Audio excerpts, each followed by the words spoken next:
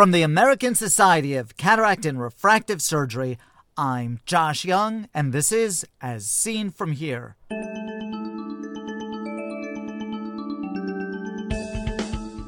On today's podcast, red flags for keratoprostheses. I believe that if we were able to prevent these membranes from forming, these patients would melt. First, this. This year's ASCRS annual symposium was great. I learned a lot that I'm applying to my practice right now. If I have any complaint, it's that I couldn't get to all the sessions I wanted to because some of them overlapped. That's why I'm so excited about the new ASCRS Media Center. More than 1,300 sessions from that meeting are now available through this great new resource. See what you missed or revisit the most interesting sessions. The Media Center is free to all meeting attendees. Stay tuned after the podcast for more information. Keratoprostheses can bring vision to those who otherwise would not be able to see. However, these devices require tremendous commitment both on the part of the surgeon and on the part of the patient. One serious complication of keratoprostheses is melting of the stromal bed. Although melts can be treated, vigilance is important. Soledad Cortina presents to us today an approach to detection of a risk factor for melts in keratoprostheses. Soledad, we're going to be talking about the type 1 Boston keratoprosthesis. Can I get you to describe the initial design of the keratoprosthesis and then how this design has evolved over time? The initial design of the Boston keratoprosthesis that was formerly known as the Dolman-Doan keratoprosthesis was developed in Mass Eye Ear and Stevens Eye Research Institute and consisted of two plated collar button-shaped PMMA plates that were threaded one to the other through the stem. And the initial back plate was solid. A few years later, Dr. Dolman introduced 8 holes to the back plate that measured about 1.3 millimeters each. This device was initially approved in 1992 by the FDA, but really only a few surgeries were performed a year, and they were mainly in Boston.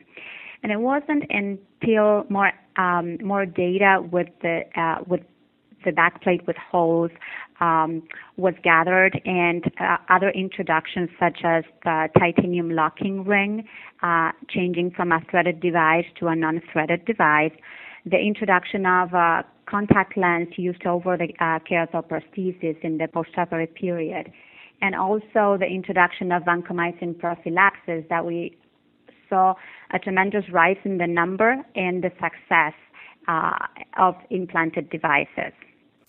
How are these patients managed over the long term, and what complications most commonly are associated with this device? I always tell my patients that this device requires a lifelong follow-up.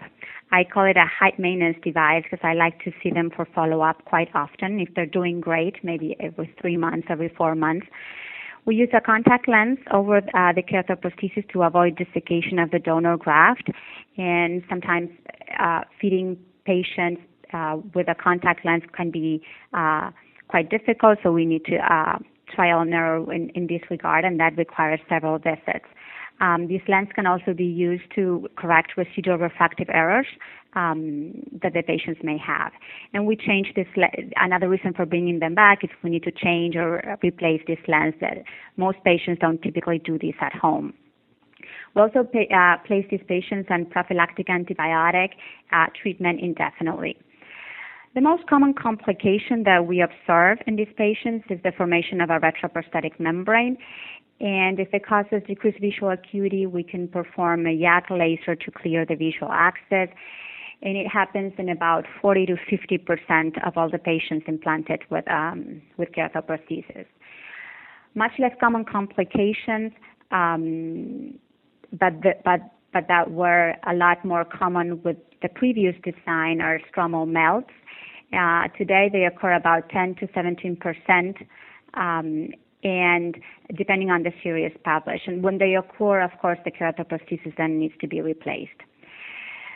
Probably the most feared complication is postoperative endophthalmitis. Again, a lot more common with with early implantations before the introduction of vancomycin prophylaxis, and before we figured out that most of the cases were due to gram-positive bacteria, and with vancomycin prophylaxis, the incidence was significantly reduced.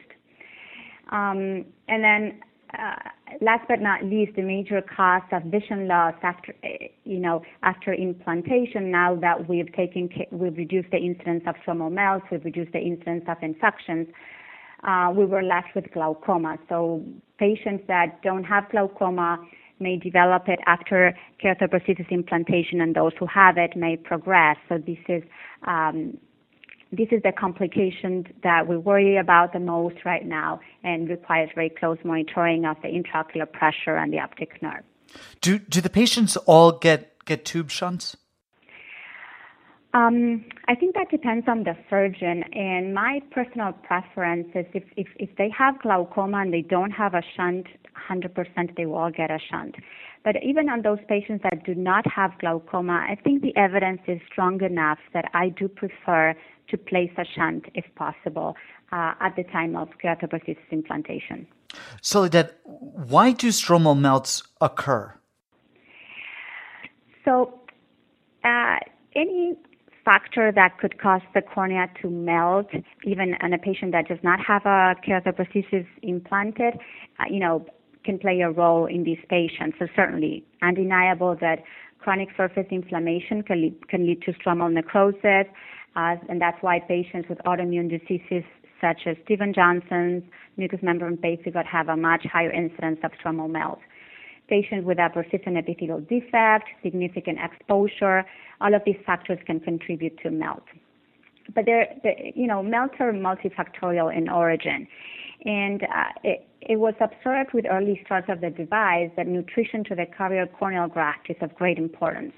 We know that the bulk of the glucose and other nutrients that are used by the corneal cells come from the aqueous humor, and if this supply is interrupted or decreased, then stromal necrosis can occur. So this is the main reason why the introduction of these backplate holes to the device had such a tremendous impact in the incidence of stromal necrosis.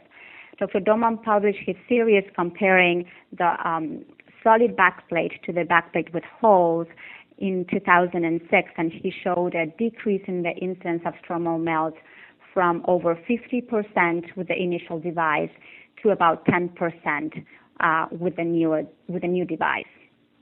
To summarize, multifactorial, but many things can play a role. I think nutrition is very important. So the observation that I made in my patients, I noticed that there was a significant number of patients that were developing stromal melts, but their eyes were absolutely quiet. They were cidal negative, no hypotony, and adequate intraocular pressure. So that led me to start imaging these patients with anterior segment OCT, and I was seeing that these retroprosthetic membranes actually fills the holes of the backplate, and it's essentially turning the backplate with hole into a solid backplate again. And this impairs nutrition to the donor graft and contributes to the tissue necrosis. Histopathologically, what are these membranes? These membranes are thought to be coming from either the host or the donor tissue, but it's actually stromal keratocytes or keratocytes transforming into fibroblasts or migrating through ruptures or gaps in decimase membrane, and they go behind the back plate, they proliferate, they adhere to the anterior iris surface. There's found to be lens epithelium forming part of these membranes again, iris tissue, and just fibrovascular tissue. Soledad, can I get you to describe the design of your study? Yes. So my study was a retrospective observational case series that included 50 eyes of 47 patients that were implanted with a type 1 keratoprosthesis and that had anterior segment optical coherence tomography images of this implanted device. For the purpose of this study, we made the distinction between the presence of a retrooptic membrane that is visible at the slit lamp versus a retrobackplate membrane, which due to corneal opacity in many cases we're not visualizing it clinically. The main outcomes that we looked were the presence of a retrobackplate membrane and the development of corneal melt requiring K-Pro explantation or replacement. For the eyes with melt, the membrane thickness was measured at the last OCT image obtained during the visit prior to their melt. And for the eyes without melt, the last available OCT was used. In all the eyes that had anterior segment OCT evidence of a retrobackplate membrane, this membrane was measured, and we used the 100 degrees mid-optic cut scans to do this. And then the two groups were compared. And what were your results? What were your findings like that? So we found that 6 out of the 50 eyes, or 12%, were found to have a clinical melt that required keratoprosthesis explantation. The mean time from implantation to the development of melt was 16 months. We found that 100% of patients that developed corneal melt had anterior segment OCT evidence of a retrobackplate membrane before they developed this melt. All eyes at the time of surgery showed gross evidence of this retroprosthetic membrane at the time of explantation. In contrast, only 34% of eyes in the group that didn't melt were found to have a retroprosthetic membrane by anterior segment OCT, and the difference between these groups was significant. When we calculated the risk ratio, this showed that eyes with a retrobackplate membrane seen by the OCT are 2.9 times more likely to develop corneal melts than patients that do not have this membrane. Then we looked further into this and we analyzed the thickness of the membranes in the group that melt compared to the group that didn't. And we actually find that membranes in the group that melted were significantly thicker than the group that did not melt. Now, I can understand how a retro-optic membrane can form as an extension of a retro-backplate membrane, but you found that this was only the case in the minority of patients. How can a retro-optic membrane form in the absence of a retro-backplate membrane? And are these patients, those ones with only retro-optic membranes, not at elevated risk for stromal melt?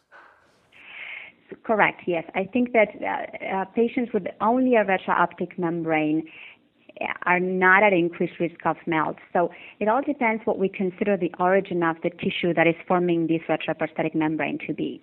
It makes sense that if the tissue is coming from the host, then that it should expand from the periphery to the center. And yes, it would first cover the backplate and then cover the optic. However, it is also possible that the tissue may come through the host, through ruptures and decimates membrane, or even around the stem of the optic from the donor tissue. But we also must consider that the membrane that covers the optic can be visualized very early in the process. So we can see very, very thin membranes behind the optic and the slit lamp. It's actually not uncommon that even a week after surgery, you'll examine these patients and you'll see a retro-optic membrane beginning to form.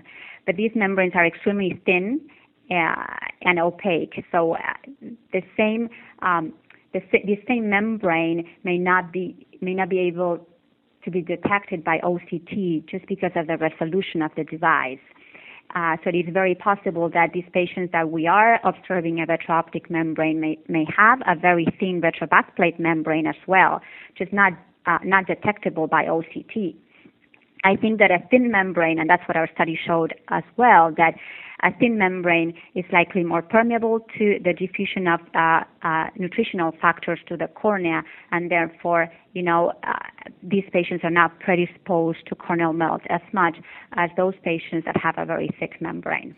You demonstrated in your study that a large number of your patients with stromal melts had retrobackplate membranes. Do you think that the development of a retrobackplate membrane is a necessary condition for the development of a stromal melt? So like I said before, I think the stromal melt has many contributing factors that may play a larger or smaller role depending on an individual patient. So there are certainly patients with severe surface inflammation or persistent epithelial defects that can have necrosis of the donor tissue in the absence of a retroprosthetic membrane. So I don't think it is a necessary condition for every patient. But however, for those patients that experience corneal melt in a quiet eye, I think the retroprosthetic membrane plays a very important role. I believe that if we were able to prevent these membranes from forming, these patients would melt. Yeah, and on that same theme, I mean, since you can detect these membranes with anterior segment OCT, is anterior segment OCT now part of your regular regimen for following up these keratoprosthesis patients? Yeah, absolutely. I use it a lot. I use it almost on every visit. I measure their membranes. I also use it to look at the angle. It's very helpful to see whether the angle is closing or not, and helps me, manage their intraocular pressure. But I determine the thickness of the membrane, and if somebody is developing a very thick membrane, then I start following them closer. It's all well and good to say for those patients that you've detected a retro backplate membrane on anterior segment OCT, but once you've found it, Soledad, what can you do about it to prevent a stromal melt? That's a great question. That's sort of like the holy grail for this problem. But still, haven't really figured out what the best way to deal with these membranes is.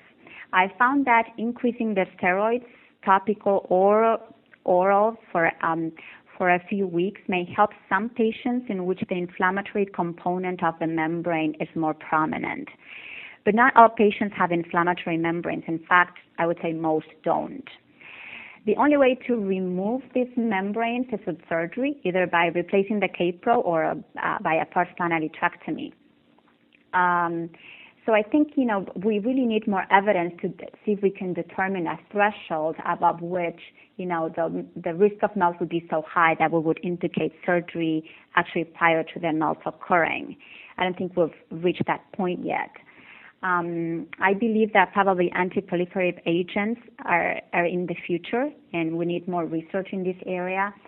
We just need to find a way to maintain these keratocytes more quiescent, and this may require device modifications, moving from PMMA to a different material. There are some trials going on with titanium backplates that are seeing a decrease in the incidence of these membranes. So definitely more research needs to be done in this area to answer this question more definitely. Now, having learned what you've learned from the study, how are you managing your patients now? Do you manage them any differently?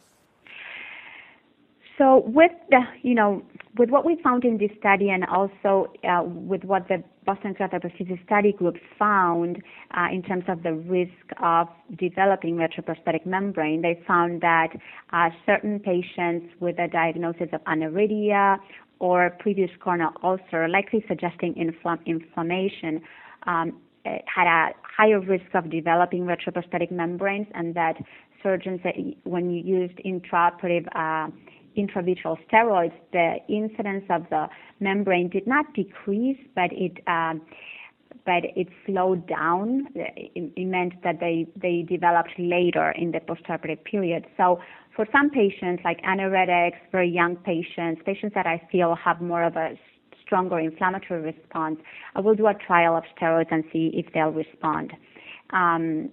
Other than that, I follow them closely with OCT. If I start observing a gap around the stem, which is usually the earlier sign of melt, then I follow them even closer. You really want to detect these melts early and replace the capro as fast, because once the melt starts to occur, the epithelium enters the eye, and it's like a cycle. With the high proliferative, potential of the epithelium, the membrane quickly becomes a lot thicker, and the melt, progresses very quickly.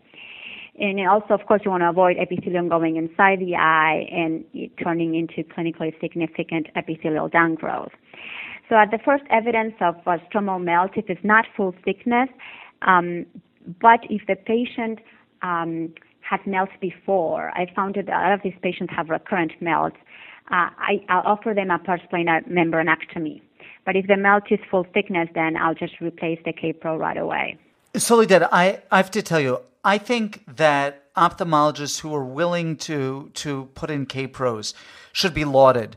I don't do it, and the level of follow-up that you regularly need, even for the patients doing well, even for when the patients do well, it's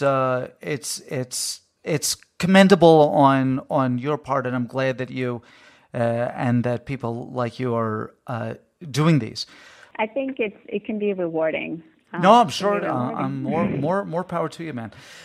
Soledad, thank you so much. No, you're welcome. Thank you so much for inviting me to do this. Soledad Cortina is director of the Comprehensive Eye Service and Artificial Cornea Program in the Cornea and Refractive Surgery Service at the Illinois Eye and Ear Infirmary in the Department of Ophthalmology and Visual Sciences in Chicago, Illinois. Her paper, Retroprosthetic Membrane and Risk of Sterile Keratolysis in Patients with Type 1 Boston Keratoprostheses, appears in the May 2013 issue of the American Journal of Ophthalmology.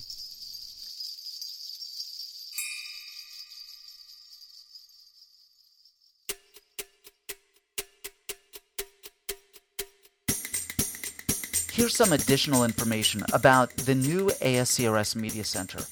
Almost all of the 2012 ASCRS ASOA meeting was audio and video recorded, and there are now more than 1,300 sessions featuring almost 1,000 speakers available online. You can view the general sessions, ASCRS paper sessions, symposia, films and posters, plus select courses and ASOA sessions on business management. It's essentially the entire meeting anytime you want, and it's all available through the new ASCRS Media Center. If you attended the meeting, your Media Center access is free.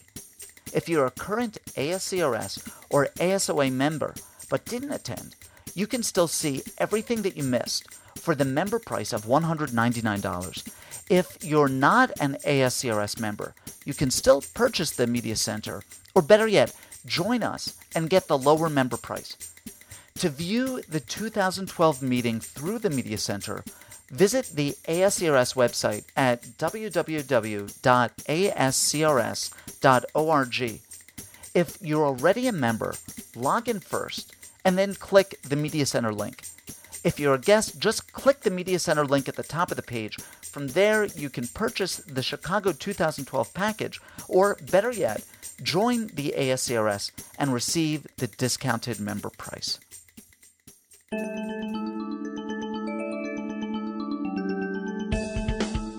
Ask questions of Dr. Cortina or any of our previous guests, or make a comment about any of the topics we've discussed. These interviews are meant to be the start of a conversation in which you participate. Write to me with your questions or comments at jyoungmd@gmail.com. As Seen From Here is a production of the American Society of Cataract and Refractive Surgery. Be a part of the next podcast. I'm Josh Young.